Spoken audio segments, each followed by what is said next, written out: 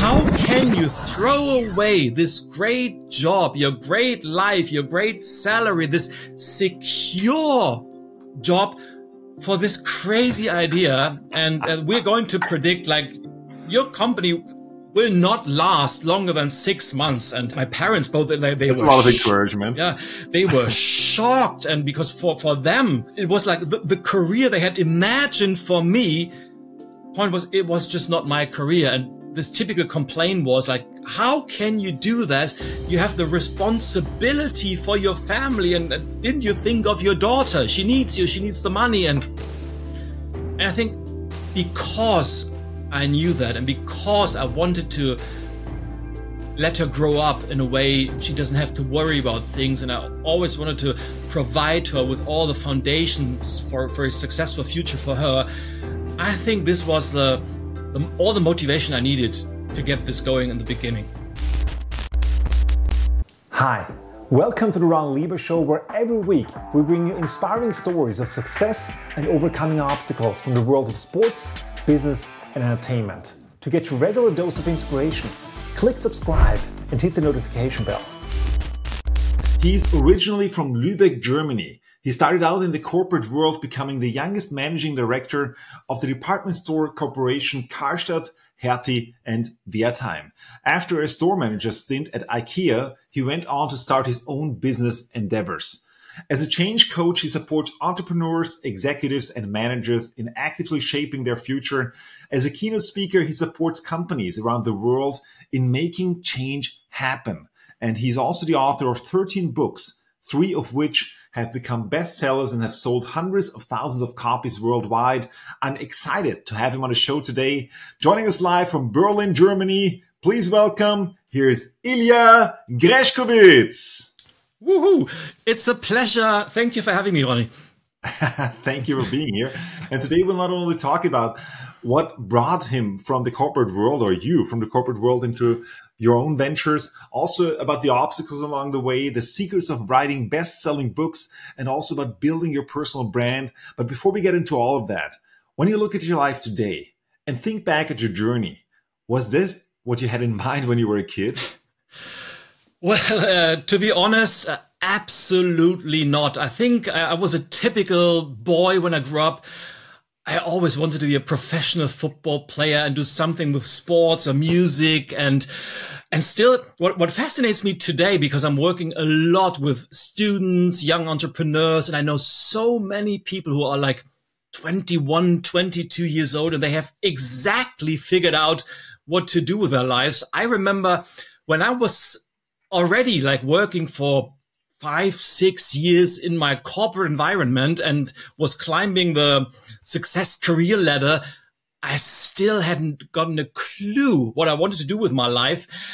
So absolutely not. A lot of things that happened and brought me where I am today, I wouldn't say they happened by accident, but I always, one of my guiding principles, always like, when I'm introduced to a new idea or somebody says, well, would you be interested in joining this project? Or I always say yes, even if I'm not ready. And then I figure out what to do on the journey. And this is what I always have done. And yeah, I'm pretty grateful for all the decisions I made in the past and for where I am today. Wow. So really taking opportunities and saying yes to change is one constant pattern, I guess, in your career. And change plays a role in that. There is a quote that change is automatic, progress is not. What is your take on that, and how do you see change? Well, this is absolutely true, because especially today, but of course, like when I'm giving speeches on this topic of change, a lot of people often say, well, this is nothing new. Even 30 or 50 years ago, there was always constant change. And that is true. I'd say change today has become faster, more intense, more complex, this famous VUCA world, because technology is changing so fast. And we basically have 2 choices how to deal with that. First one is we're being passive and we just endure what's happening to us. And this is a typical strategy of a lot of people, companies. They just hope that, we just hope that everything will work out just fine. But it rarely does. And this is what you said, change it's part of our daily life, but what we make of it, if we improve, it becomes better. This is a conscious choice we have to make. And my approach to that is we have to actively make change happen. We have to be intentional about how we want our future to look like. And there are obviously a lot of techniques, methods, philosophies on how to do that. And I think especially in this ever evolving, changing environment, it's crucial to be very active about that. And we'll still get into the nuts and bolts, into the details about that and talking about change. But before we get there, just taking a step back, because you mentioned before that you were in the corporate ladder. You after your education, you studied at university. Then you actually went out to be very successful in many people's terms in the corporate world. You were very young. When you were very young, you already headed 10 different department stores within 7 years in Germany. And afterwards being a store manager at IKEA. How did you get started? Well, again, more or less by accident. I remember when I finished school, I had no clue what to do with my life. I did civil service for around about 2 years. I was working with little children, and it was kind of like a kindergarten connected to a hospital. So I worked with disabled children, ill children, cancer children, which was quite tough. And then I thought, well, what am I going to do with my future? And I had the idea, well, maybe you should study something like marketing and economics, because that's where you can make money. Because I started working when I was 13. And this is what I did. And I studied economics, and I hated it so much. It was so boring, but I finished it. I fought myself through all that. And it, of course, in hindsight, I probably wouldn't do it again. But of course, because I did this, I went to university. It opened me so many doors to my career. And during my time at the university, I have to admit, I was not a good student. I wasn't a typical student. I had so many side jobs, student jobs, and I was an interpreter for different companies from Africa, from America. I was working as a business development manager in the times. It was like roughly, so you can guess how old I am now. It was during the times of the new economy, like early 2000s. I was working as a business development manager for companies who back then started to outsource Indian software developers for German and European countries, which was brand new back then. I wrote business plans for startups. And the funny thing is, all these companies I was working for and with, they offered me all jobs. They said, well, why don't you start with us full time? And then I remembered like my father, because I grew up in a typical, like, let's say, blue collar family. And my father said, well, no, this is just don't do that. You need a regular job and stable income. Exactly. Like the mindset of my father was, you finish school, you go to university, you make a good exam or whatever, and then you go into something like a corporate world and you stay there for 50, 55 years, and then you retire, and that's your life. And I said, well, and if he says so, maybe, because he was always like, he was like one of my role models. And he said, if he says so, he's probably right about that. And so I applied for different jobs. And of course, as you said, I was accepted after being through an assessment center for this company called Karstadt, which was like the biggest department store chain back then. And I was 27, the youngest store manager in the whole country back then. And I started, and the whole company went into a huge crisis, which obviously they are still in today. And because of that, I was promoted so fast, and I went through this whole corporate career on steroids, if you want to say something like that. I was responsible for 10 different stores all over the country. I had to shut down stores. I had the opportunity to develop certain locations. And what fascinated me back then was like, I was working with teams at extremely difficult locations. And then I was working with teams at everything was kind of perfect. Like target audience had a lot of money and big cities. And we basically had to just open the doors in the morning, and the people just came in and bought everything we had to offer. Like it was like paradise for a retail company. But what always fascinated me, there were teams who were working together, collaborated together, and who had this kind of like can-do attitude. And then there were like the teams were working against each other, just working for themselves. And there were the ones who were successful and the other ones who were not successful despite the circumstances. And I always ask myself, what's the difference? What makes these people tick? And why do some people have the ability to actively make change happen, to grab the future by the horns and to actively shape it, and others just and do it passively what's happening to them? And I think this was like this magic moment in my life when I thought, well, maybe this is because I'm a sales guy, I'm a marketing guy, I love retail, still do. But what always fascinated me was what makes people tick, and how can you direct this mindset to look out for opportunities. And it was the first moment when I thought, well, maybe you should start your own business with that. And of course, we'll get into that. Yeah. We'll get into your own business. Before that, actually, I want to pick something up that you mentioned, and it was just a side note. But I think for everybody who is listening today and who might be still on the verge of, should I do a study or not? And you said before that today you wouldn't do it anymore. Does it mean you wouldn't study economics anymore, or you wouldn't do a study anymore at all? Or and why is that? Well, I probably would. It's a fascinating topic, because in hindsight, I would say, if I would be 18, 19 years today, I would just start my own business, because the opportunities are huge out there.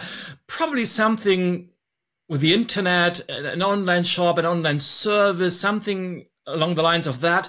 But, and here's the big but, I think I'm only where I am today because of the journey I took. And the 6 years in university are a big part of my personality today. So yes, I probably wouldn't study again, but only because I did, I am where I am today. So it's hard to say what's the right answer. And one thing also, of course, is not just that you actually took the journey of university. You also, after university, you didn't just start right away with your own business. You went through the corporate world. So you get to see how are others doing that, because there are different ways that you can approach if you want to become your own boss, if you want to create your own business. Because one thing is, just off the bat, you go right after your school, you say, hey, I'm out and I'm going to do my own ventures. Or like your path, you studied university. Then you went into the corporate world, got your feet wet in there, and saw how does this work in the real world, or with companies that have already figured it out. And what would you say to somebody who is like, well, should I now do my own thing, or should I get my feet wet in the corporate world? And what did it do for you? Well, obviously there is no right and no wrong answer, but there's one principle, just try things out. You don't have to make a final decision for your life when you're 20 or 22. If you want to start your own business, fine, try it out for a few years. If it works, great, do more of that.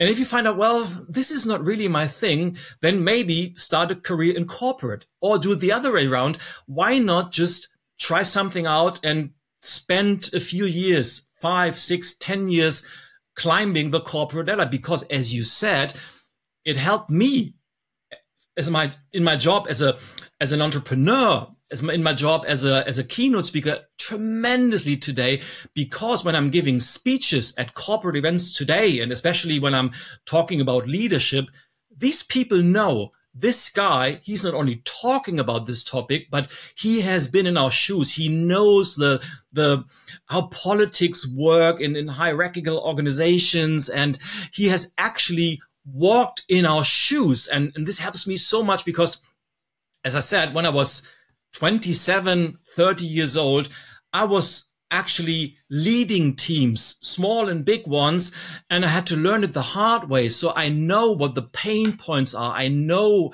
what's really important and maybe what is not. And so the answer is just try something out. And if it doesn't work, you always have the opportunity to make a new decision and go another path. Life is just too short to just stick with one decision. So you're not the blind man who's talking about colors. So exactly, it's really that you know exactly what you're talking about. And one more thing before we actually go into your own business endeavors. You mentioned that you went very, very fast in the corporate ladder, and you went up there, and you were with 27, you started in there, and within record pace, you went on to become one of the leaders in the company. Did it just go up, or were there also some early struggles that you remember? Well, of course, the first 2 or 3 years, like from the outside, it went up, of course, because usually like the typical career was you were starting in a very, very small department store. Then you stayed there for 3 to 5 years. And if you did a good job, you got promoted to a middle-sized small store. And then after another 5 years, you became store manager of a little middle store and so on. And if you were like 50, 55, you were good enough to take over one of these big department stores. And well, times were tough back then. We were in a crisis mode, so it got quite fast. But I remember when I was starting out, I was 27. I just came from university. Like in theory, I knew everything, but in the practical daily life, I knew nothing. And of course, I was from overnight, I became the boss of a leadership team who were in this business for 20, 30, sometimes even 40 years, which meant they were super experienced. They knew everything about the business. And now this guy from university comes, and this was quite tough. How do you win a team like that? How do you win the hearts and minds so that they accept you as their boss? And this was quite tough, to be honest. And I think one of the great advantage was it took me only 2 or 3 weeks to realize you have two choices. Either you ask a lot of questions, you're willing to learn, and you are willing to do whatever it takes to win them, or it will be a one big failure. And so I think the first 3 weeks taught me so much about how leadership works, how you form teams, and how all this status stuff works in a corporation, in a hierarchical company. And these were tough times, to be honest, but I fought myself through that. Wow, I really love that approach, because it's really, if you want to win somebody else over, it's not about coming from a superior position like, hey, I'm the boss and now you got to do what I'm telling you to. It's really about also, in your point, you even not just come from an equal, but also sometimes from an inferior position to say, hey, how does it work? Like to be able to show vulnerability as well, to be able to hey, just because I have this position doesn't mean that I know it all. So there is a wealth of knowledge here of everybody in here, a lot of experience. And on the other side, there's also a reason why I'm in this position. But you got to earn their trust, I guess.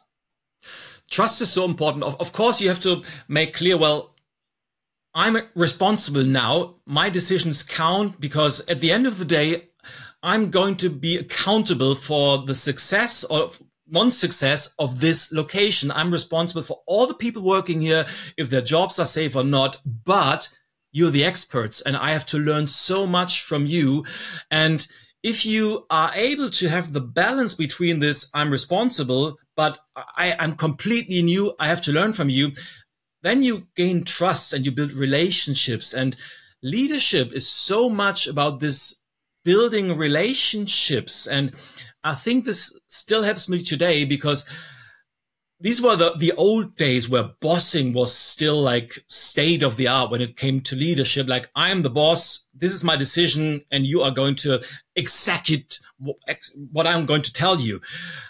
I was more into this like leadership coaching approach even back then, because I knew we were only going to be able to do this together.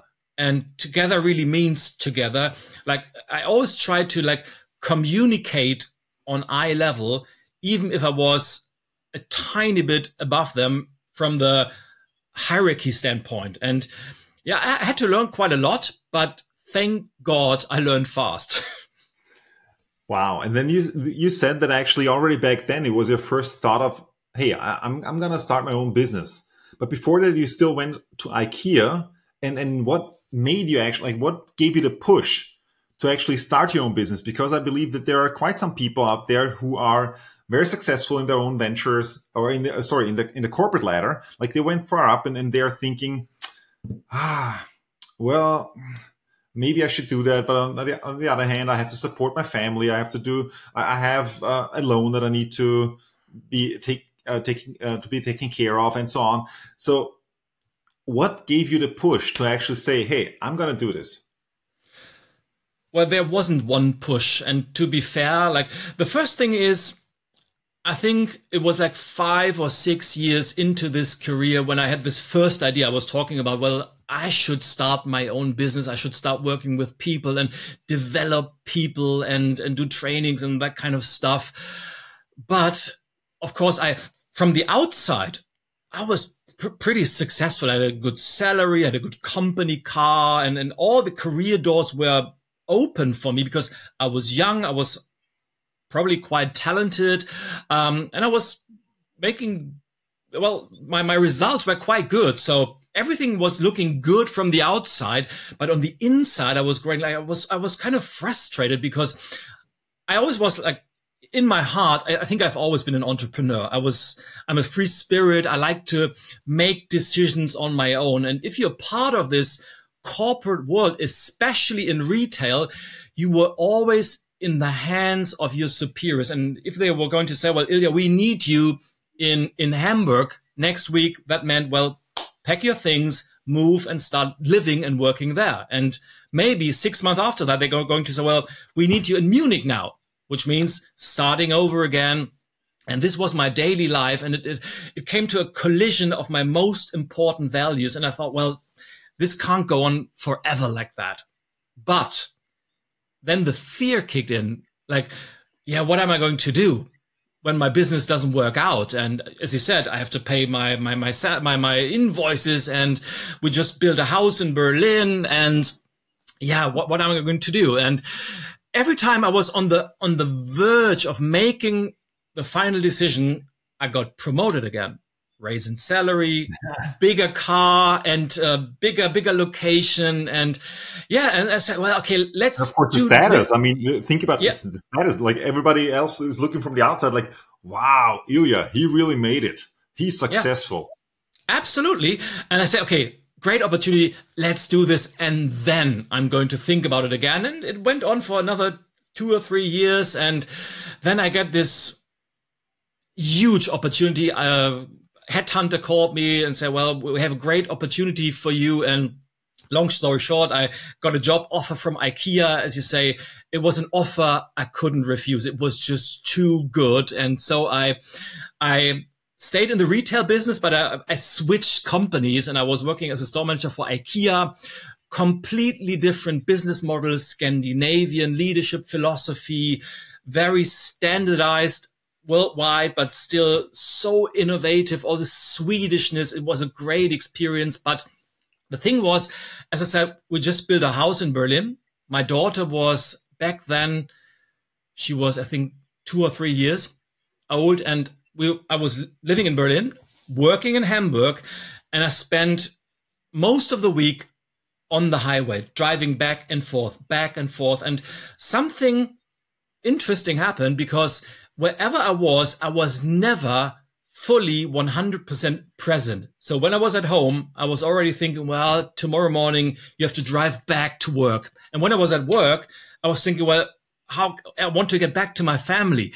And that ate me up from the inside. And I remember like I was driving back and forth and like 300 kilometers, 3 or 4 hour drive.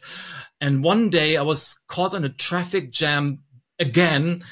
And I was so frustrated. I was unhappy with my whole situation. From the outside, everything was perfect. But on the inside, I was getting more and more unhappy. And one day, a thought struck me. And I think this was the last push I needed, because I thought, well, nobody is forcing you to do that. And you can make a decision to change it right now. And I don't know what it was, but I made that decision in that instant. I drove to a gas station and I pulled out my phone and was shaking hands. Literally, my hands were shaking so much because I still was afraid of that call. I called my boss and said, I'm sorry, I can't do this anymore. I'm going to quit. And the rest is history, as they say. Well, but I can imagine that on one hand, probably the boss wanted to persuade you to stay. On the other hand, how did your immediate surrounding react? And for example, your dad? Well, let's say yes, no. My boss didn't try to pursue. I mean, he said, well, yeah, I know you quite well. We had a good relationship. And he said, well, I can totally understand that you are really not fitting in this whole corporate environment. And he did something for me, which I'm totally grateful, because he said, well, we're going to pay your salary until the end of your contract, but you can just stay home from today on, which was really helping me to get a little head start. But of course, my whole environment, they were saying, like, they were going crazy about this decision. Like they said, how can you throw away this great job, your great life, your great salary, this secure job for this crazy idea? And we're going to predict, like, your company will not last longer than 6 months. And especially my parents, both, they That's were a lot of encouragement. Yeah, they were shocked. And because for them, this was like, it was like the career they had imagined for me. Point was, it was just not my career. And to make this story even more intense, I told you we had just built this house, and my daughter was 3 years old, and we had financial reserves because what was quite expensive. We had like financial reserves for maybe 3 or 4 months after that. My contract was running out, and I knew if this doesn't work out, I'm out of money in half a year. And I think this is something that pushed me a lot. It's always when you have this fear of what do you do if it doesn't work out, you can either be paralyzed or it can give you a big push. And thankfully, it gave me that push because I worked extra hard. I worked lots and lots of nights through because I really wanted to make this work. I had to make this work, not only for me, because a lot of this typical complaint was like, how can you do that? You have the responsibility for your family. And didn't you think of your daughter? She needs you. She needs the money. And I think because I knew that, and because I wanted to let her grow up in a way she doesn't have to worry about things, and I always wanted to provide her with all the foundations for a successful future for her, I think this was all the motivation I needed to get this going in the beginning. Wow. So you had your why, you had your drive, you knew that this is a must. This is not just like it would be nice or a should. This is really a must. I have to do this. So how was your first like tipping your toes in the water in your own business ventures? What did you do, or what kind of business did you start? And also, what were I guess also there were some early struggles, because one thing, of course, in order to be having a successful business is you need to have clients. Exactly. I knew I needed to make money as soon as possible. And now we're talking about struggles again, because the first like 2 or 3 years, they were not easy, because from my background, I was a generalist. I was pretty good in a lot of things, but not a specialist in one of them. And my business idea was, and that's another point, I never had a big vision or a very clear goal. This is how my business is going to look like in 5 years. I had this crazy big dream in my head. I'm going to do something with people, and I'm going to help a lot of people to live their full potential. And I pretty much did everything in the beginning. I did workshops, I did trainings, I did seminars, I did coaching, I did consulting. And on different topics, sales, marketing, communication, you name it. When a client asked me, or a potential client asked me, Ilja, what can we hire you for? I said, typically, well, what do you need? I'm going to do that. Because I knew I need to make money. It's a bit like the restaurant who's selling sushi and schnitzel and pizza and everything, like whatever you need. Yeah, and this was me. And the point was, it worked. It really worked. It didn't work well, but it worked. But after 2 or 3 years, I realized, well, this is not a business strategy. You have to focus more. But I think, especially in the beginning, it helped me to get my first clients. And I was working so hard. I did cold calls and I tried to build a network, and I called all my contacts from my former career and said, well, do you need someone who can do a training for you, or do you need a coach for your leadership team? And I really, really worked hard because I needed to get that money in to get the business going.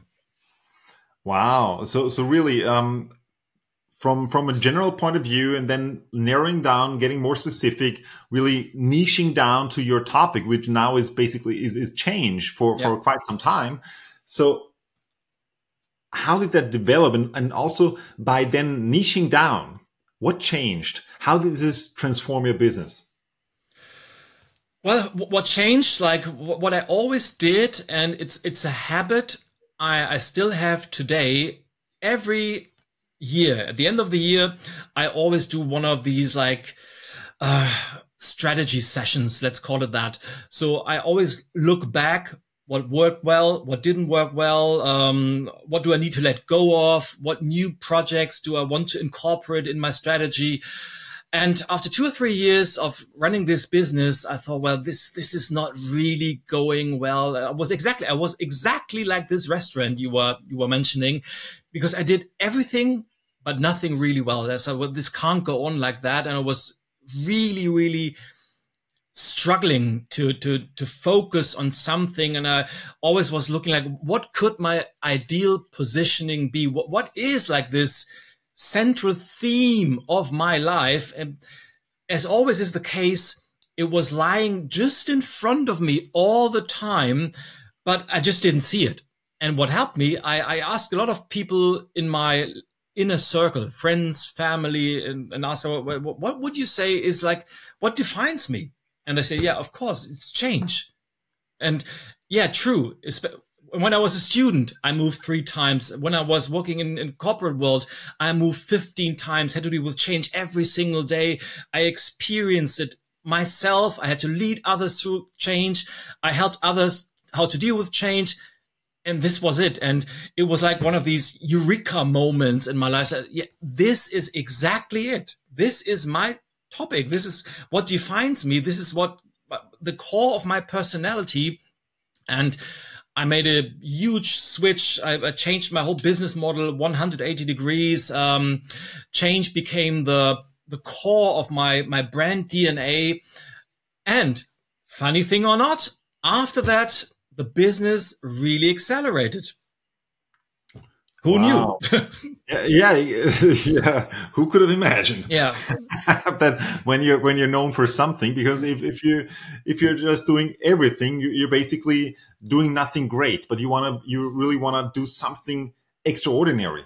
What you're known for as a change expert. So talking about change a bit, management guru Peter Drucker said that the best way to predict the future is to create it. So one thing that you do is you help entrepreneurs, executives, managers in actively changing their future. And for anyone listening, and maybe also for somebody who is not there yet, what are the keys for actively changing your future?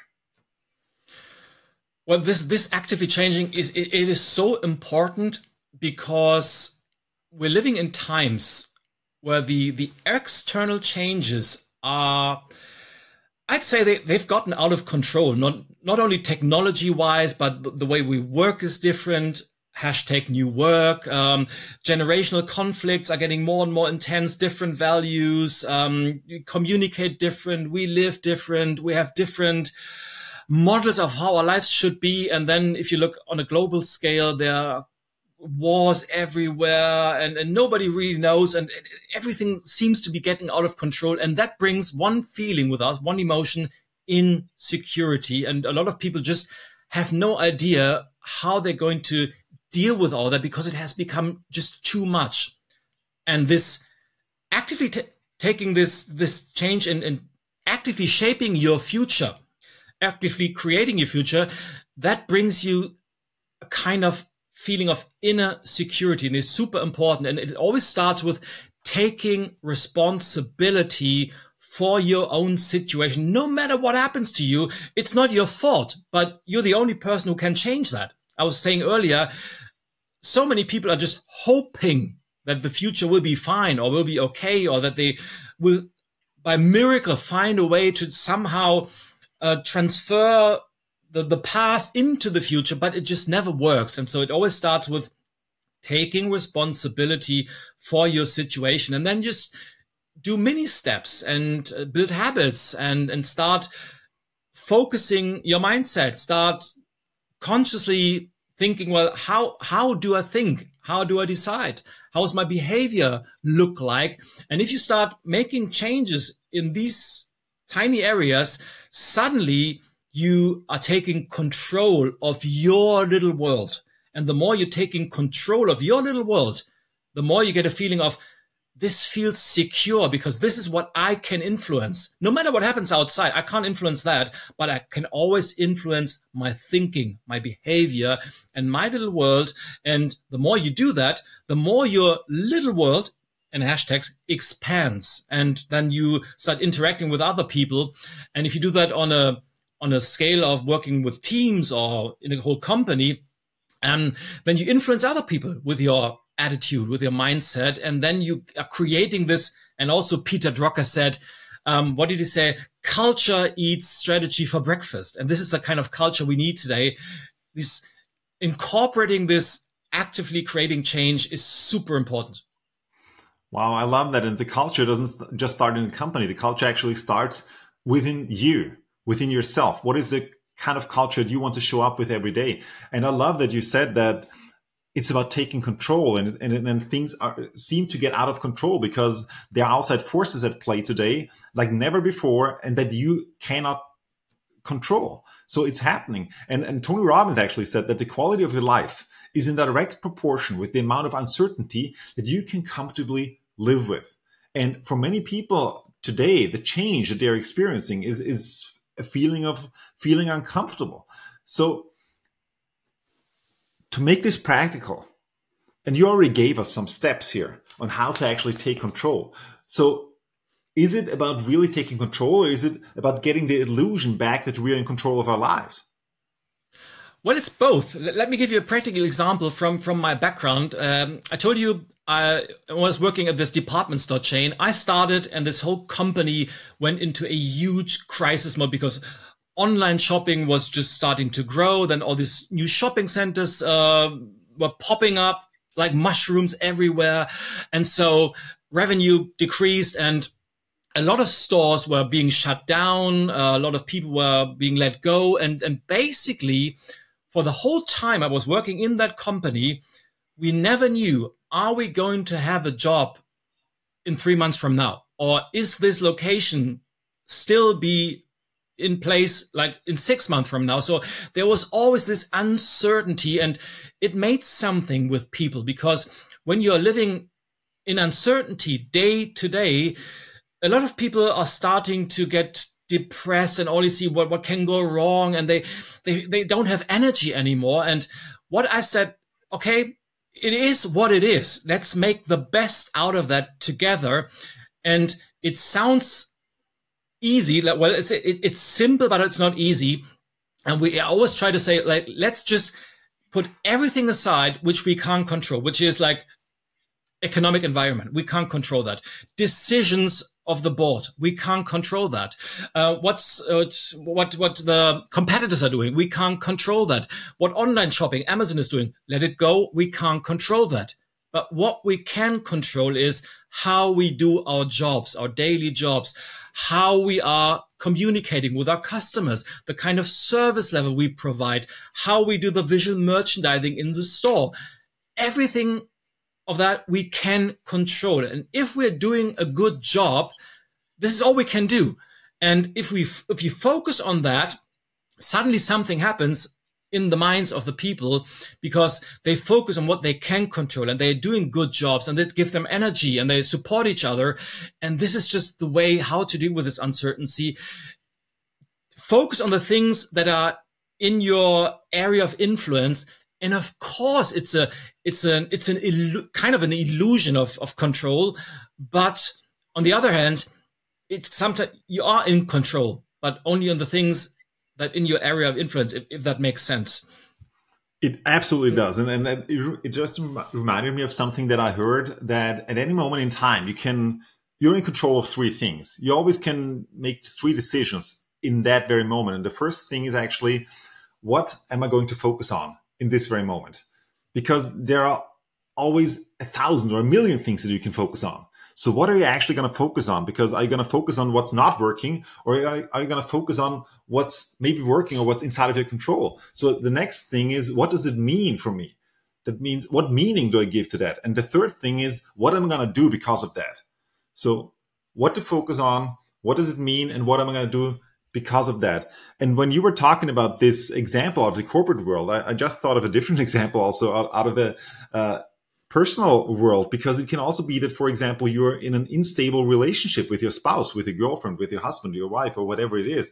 And maybe at the end, you don't even know if at the end of the day, the relationship is still going to be there. And this can go on for weeks and months. And obviously, this is not sustainable. This is not also from a nervous system. It's not something that you want to be experiencing every single day. And I was also thinking about, you have your new book that is The Mindset Revolution.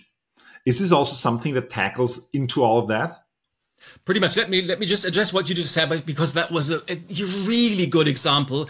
It's valid in relationships, but you can very easily transfer it to the business world, to your team, whatever, because it's this kind of human. When we are in a situation we are not happy with, we tend to point the finger and always put a lot of effort in trying to change other people. Meaning, if you're in a relationship you're not happy with, how often are we like, if you would just change the way you, whatever, behave at the dinner table, or if you would just change the way we communicate, if you would just change this or that. It doesn't work. It never does, because you just can't change other people. Same is true in the business world. When something doesn't work the way we want to, we're just like, if the management would just make other decisions, or if the customers would just understand how good we are, or whatever, if my colleagues would just communicate in a different way, then I could do a good job. Then I could be in a nice relationship. Then I finally could be happy. But that just doesn't work. The only way to do that is to start with ourselves, to change our focus, as you just said, to change our behavior. And if we change ourselves, suddenly, not always, but in a lot of times, suddenly the other person's change as well. And then our relationships get better, our team spirit gets better, our results in business get better. And now let me do like the switch to my new book. The Mindset Revolution is indeed a lot about how can you adjust your mindset? How can you adjust your way of dealing with all these changes, but in a, let's call it a healthy way? Because there's one phenomenon I experience every single day, and is that we tend to do so much with ourselves, because I wrote this book for people who are open, who really want to improve their life, and who understand that they can't change other people, but they do too much of that. They try to improve too much, too soon, and in a short period of time. So they tend to over optimize themselves. So they start their day with like they wake up and at 5 a.m., of course, because they're part of the 5 a.m. club, and then they do yoga and meditation. They pull out their success journal and they journal for half an hour, and then they listen to podcasts and read self-improvement books, and they attend seminars, and they do this and they do that. And they are so occupied with optimizing themselves that they just don't have time to live anymore. And I try to give some ideas and some strategies and how you can adjust your mindset without falling into this trap of over-optimizing yourself. Wow. Almost a bit like a counter trend as well that you're setting here. And the Mindset Revolution, as you mentioned, is your newest book. Yeah, but also, as we said in the beginning, you have authored 13 books. And I mean, that's a lot. Many people are thinking about writing a book and trying to bring one out, and it takes them forever. And they have this idea for years with them. They're pregnant with that idea of, one day I'm going to have a book. And they see it as a very big thing. And you've done 13. So obviously you've figured out the process. Do you remember the first time that you actually wrote a book? Like what was it that triggered, hey, I'm going to write a book? And also, what's the best process to write a book? Well, I think I got it again. It's also a common theme of all the things I'm telling you. I got into this career as a writer, as an author by accident, more or less, because when I was a student, when I was I've never thought of myself as a writer. I always liked to read. I always was into books. I've always been I just love reading books, various styles, thrillers, biographies, business books. I just inhale books because I always loved that. And then one day I was like doing a strategy for a new seminar, for new speeches. And I was like researching different books and articles for that. And there wasn't one book that summarized all the ideas. And I thought, well, if there isn't a book that summarizes everything, I think I'm just going to need to write it myself. And it was a crazy idea, but I started writing. And if I'm looking back now, that was in 2009. I think this is a horrible book, and the writing wasn't good. The structure wasn't good, but it was a start. It was the first book I published. I did self-publishing back then. How long did it take you?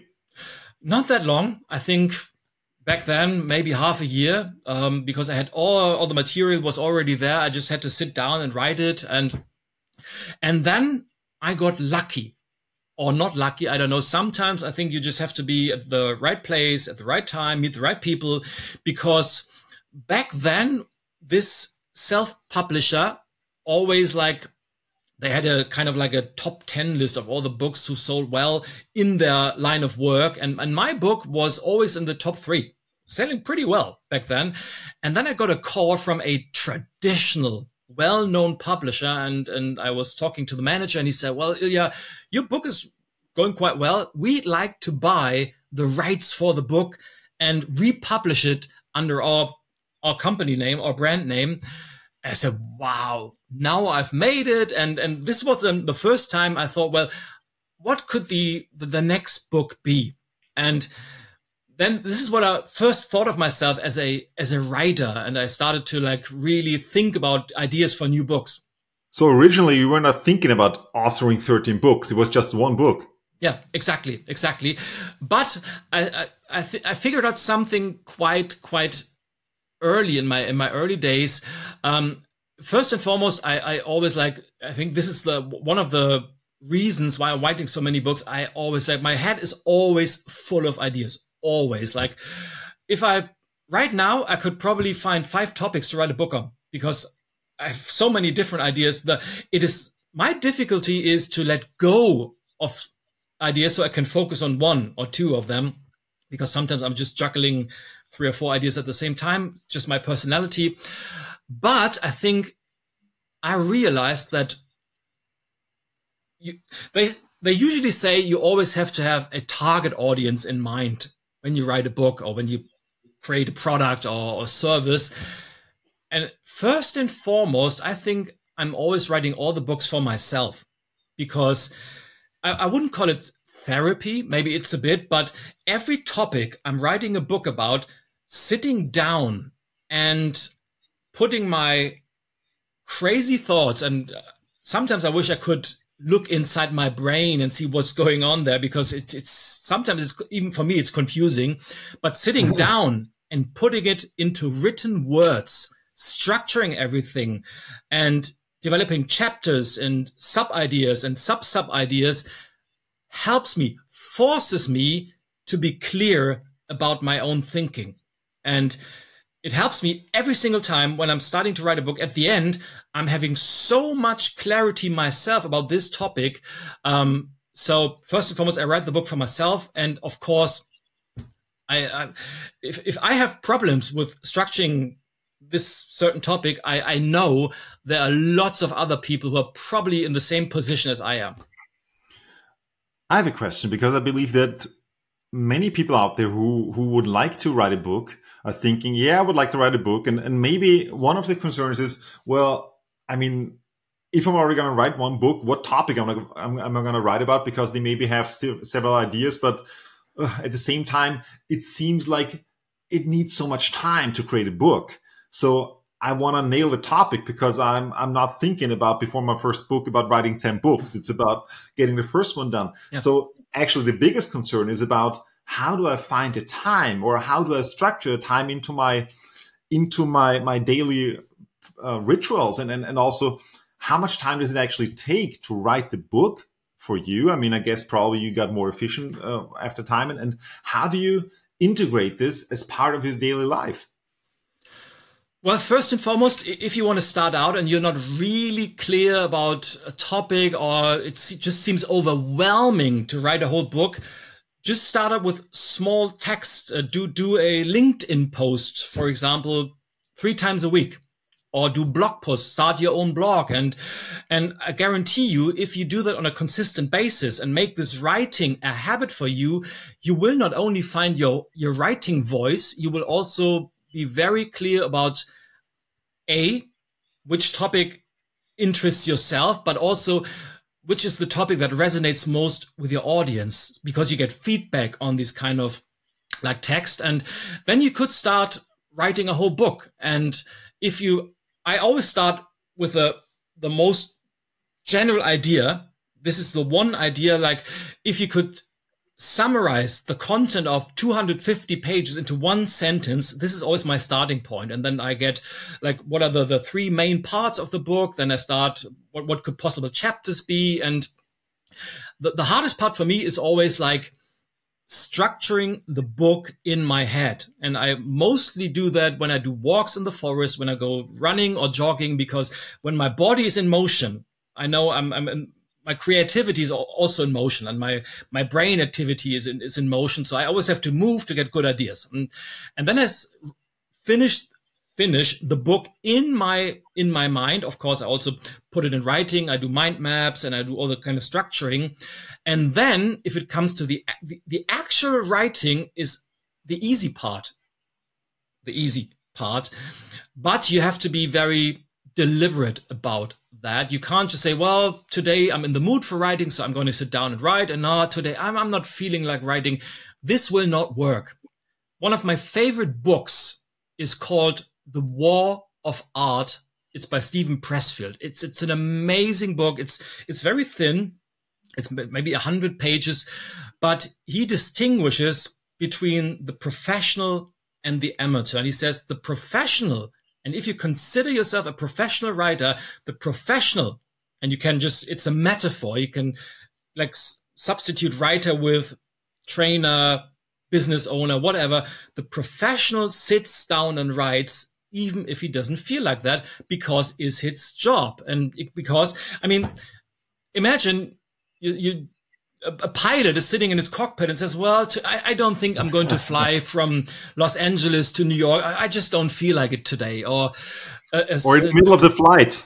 I'm not feeling like it anymore. Or a surgeon wakes up at 7 a.m. and says, well, I need to do some surgery today, but I'm just not in the mood. I'm just going to sleep in.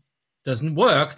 So you have to find a way to incorporate the writing into your daily routine. And there are different ways to approach that. You could say, First and foremost, I would say you have to listen to your biorhythm. When are you most productive? For me, I know between 6 in the morning and 10 in the morning, this is my most productive time, and I use it to do my writing. So you could say every single morning between 7 and 8 or 7 and 9, how much time you have, and depending on how your job looks like, I'm going to sit down and write. I'm going to turn off all notifications. I'm going to turn down my phone. I'm going to put aside all possible distractions. It's just me and the sheet of paper, or of course your digital equivalent of your sheet of paper, your note-taking app, your writing app of choice.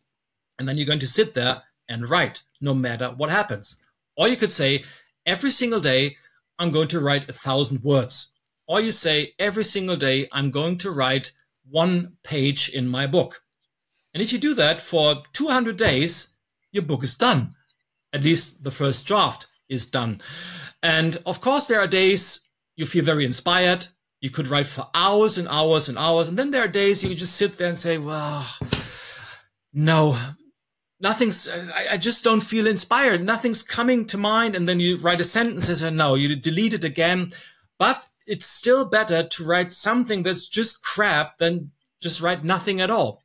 And the more you build that habit, it just stays part of your DNA, it stays part of your routine. And of course, especially for me, because I don't have an office job. My days are totally different. Sometimes I'm traveling, sometimes I'm not. So I can't just say I'm going to write 2 hours from 7 to 9 in the morning. I have to be flexible about that. And sometimes I'm writing in the lounge at the airport, or when I come to my hotel room at 9 p.m. But I always write every single day, because that habit is super important. Wow, and of course you get better with that as well. And it's the same also when you're working out or whatever. Like Michael Phelps also said that for however long, I forgot the exact number of days, 500 something days or something, every single day he went to work out. He went to the gym. He went to the pool, because of course there were days when he didn't feel like it, but he knew that this is what it takes in order to achieve greatness. One last question about the books is, okay, that's a clear process of how to write a book. And it's fantastic. And now you absolutely nailed this. Out of your 13 books, 3 of them have become best-selling books. And Robert Kiyosaki once said that I want to be a best-selling author, not a best-writing author. So it's one thing to actually write a book, and it's a totally different thing to make it a bestseller. What's the secret behind that? Well, the secret is, as it always is, there is no secret. Again, of course, to underline what you just said, a huge part of publishing a book is marketing the book. So in order to hopefully sell as many copies as possible. Well, of course, you could say, well, I'm just writing it for me. That's okay. But usually, if you're writing a good book, you want as many people as possible to read it, because you hope you're going to change lives with that. So you should start about how do you want to market the book? How do you want to sell the book as early as possible? And when I'm doing book coachings with potential authors, I always say, well, like the first moment you have the first idea and you start the project, this is when your marketing starts. Not when the book is published. That's too late. You have to start earlier. So, which means you can just share your journey with your community. You can tell as many people, I'm writing a book. You can grow your network, let as many people know as possible. And you should imagine, how do you want to market the book? Do you want to do social media campaigns? Do you want to run Google ads? Do you want to do Amazon marketing? Do you want to do a book trailer on YouTube? Do you want to do a podcast about that? So what's your marketing strategy? It's super important, but unfortunately, there is no silver bullet. There's not one strategy, because for every one of my book launches, I have a kind of like a checklist, and there are just things that work. And of course, we're doing it every single time. It's PR, reaching out to influencers and doing all this kind of like Amazon marketing and online marketing, blah, blah, blah. But sometimes it works and sometimes it doesn't work. And now it's another point I was mentioning earlier. Sometimes you just have to be at the right place at the right spot. And the title of the book has to like tickle a nerve of the people, and one of my books did just that. And it was, fortunately for me, it was like book number 3, and it was like it skyrocketed. I still remember that was in 2013. The book is called Attitude. It's about, of course, one of my favorite topics, your mindset and how to adjust that. And I remember that it was back in the days when were not communicating all the time. And a colleague called me on the phone actually and said, "Ilja, you need to get into one of these like bookstores at the airport. Your book is on the bestseller list." And I went and said, "Wow." And I saw my book with my cover, and it says newcomer of the week. It was like number 17 or 18 of 20 books on this list. And I was so proud. It became even better because I don't know why. I have no clue until today. 2 weeks later, I was walking in another one of these bookshops again. And you also have these best-selling pyramids. And I remember number 1 was the biography of Bruce Springsteen, The Boss. And number 2 was my book, just below that. And I still have so many pictures of that. And this was like, wow, how come? And sometimes sometimes you need a little bit of luck in your career, but of course there are ways to force the luck. There are ways to increase the possibility that you can become lucky, so to speak. I love that. And one question also that I would like to bring up is about personal branding, because you said before about really niching down or finding what you want to be known for, which in your case was the change topic or is the change topic.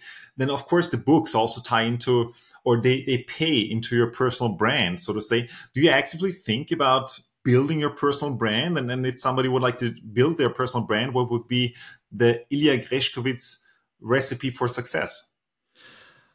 Well, I think the personal brand is super important today, not only for people who are like entrepreneurs or business owners or want to go into this like creator influencer industry. Of course, you have to have a brand because there's so much content out there. There are so many people out there who are writing books or doing videos, who are doing podcasts. You need to have your brand to stand out. You need to be known for something.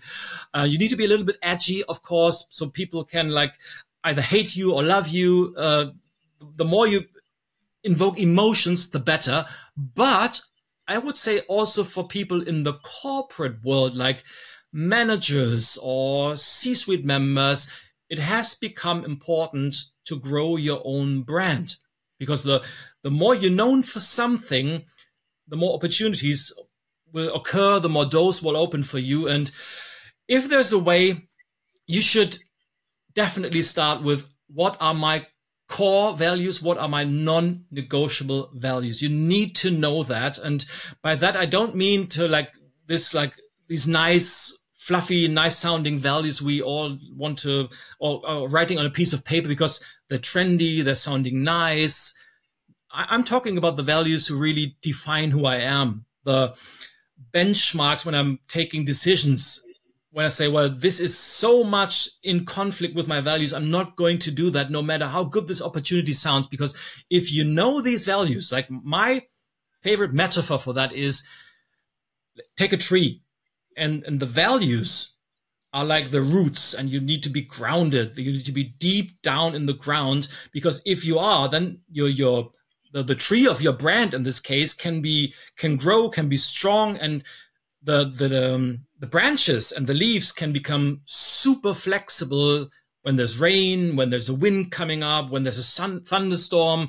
So this balance between rooted, being grounded, knowing your values, and at the same time be super flexible in your tactics, in your actual behaviors, this helps. And then you just have to be very clear about how you want to be known, what you want to stand for. And after that, it's all about communication. Become visible and just spread your message over and over and over again, as often as you can, in front of as many people as you can. I love that. I love the metaphor, and I really love the detailed answer about that. As we're coming close to the end of our time, what's one piece of advice that you would like to give to somebody who's just starting out on their journey? Define journey, personal journey, business journey. Let's say business journey. Or maybe is it a cross point where they are thinking, I'm going to change?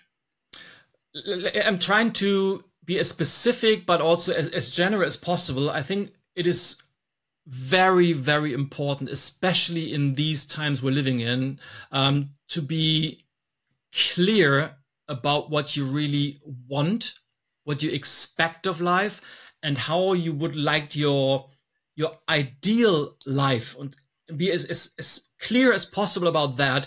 And that also means to let go of all the expectations of your parents, your inner circle, your friends, your colleagues, and really be honest to yourself. What do I want? What do I really want? And how would my ideal life would look like? Where would I want to live?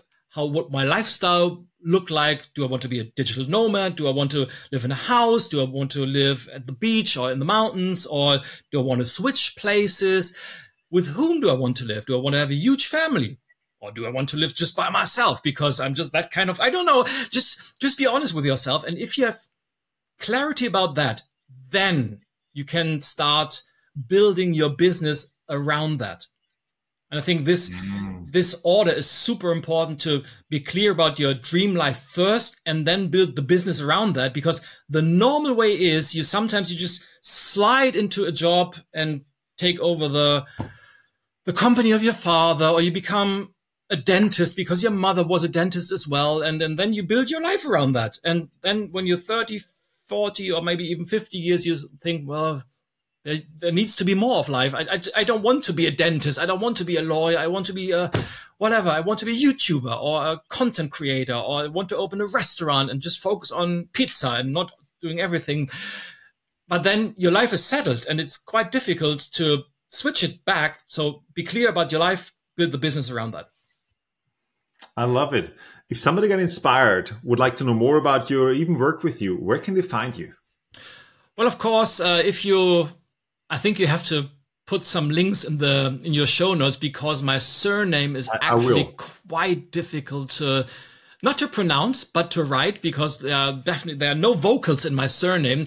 But of course, you can visit my website, iljag.com, or just look me up on my two favorite internet platforms, social media platforms, which is LinkedIn and Instagram. Awesome. I will definitely link those in the show notes. Any last 30-second thought that you would like to leave us with? Well, my thought right now is I'd just like to thank you for this great conversation. And as always, I did a lot of talking today, which I like, obviously.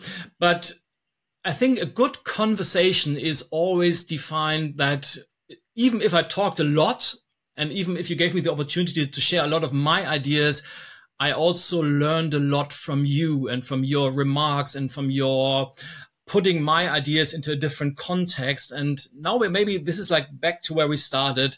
This is probably the most important mindset you can approach the future with. Always be willing to learn, always be open to new ideas. And once you have this, I know that I can already do that, and this is nothing new. Just like let an alarm sound in your mind and say, no. Just be open. And what could I learn from this experience? So thanks a lot for having me, Ronnie. Was a pleasure. Thank you so much. I really appreciate the feedback, and also thank you for all the golden nuggets that you left us here with. And I'm absolutely excited that to have experienced that. Thank you so much once again. Give it up for Ilja Grzeskowitz. Woo! Thank you for sticking with us until the end. To make this content even more valuable for you, please leave a comment below and share your thoughts, and also share this video with somebody you care about who absolutely needs to see this. Thank you very much. Have an outstanding day and see you next time.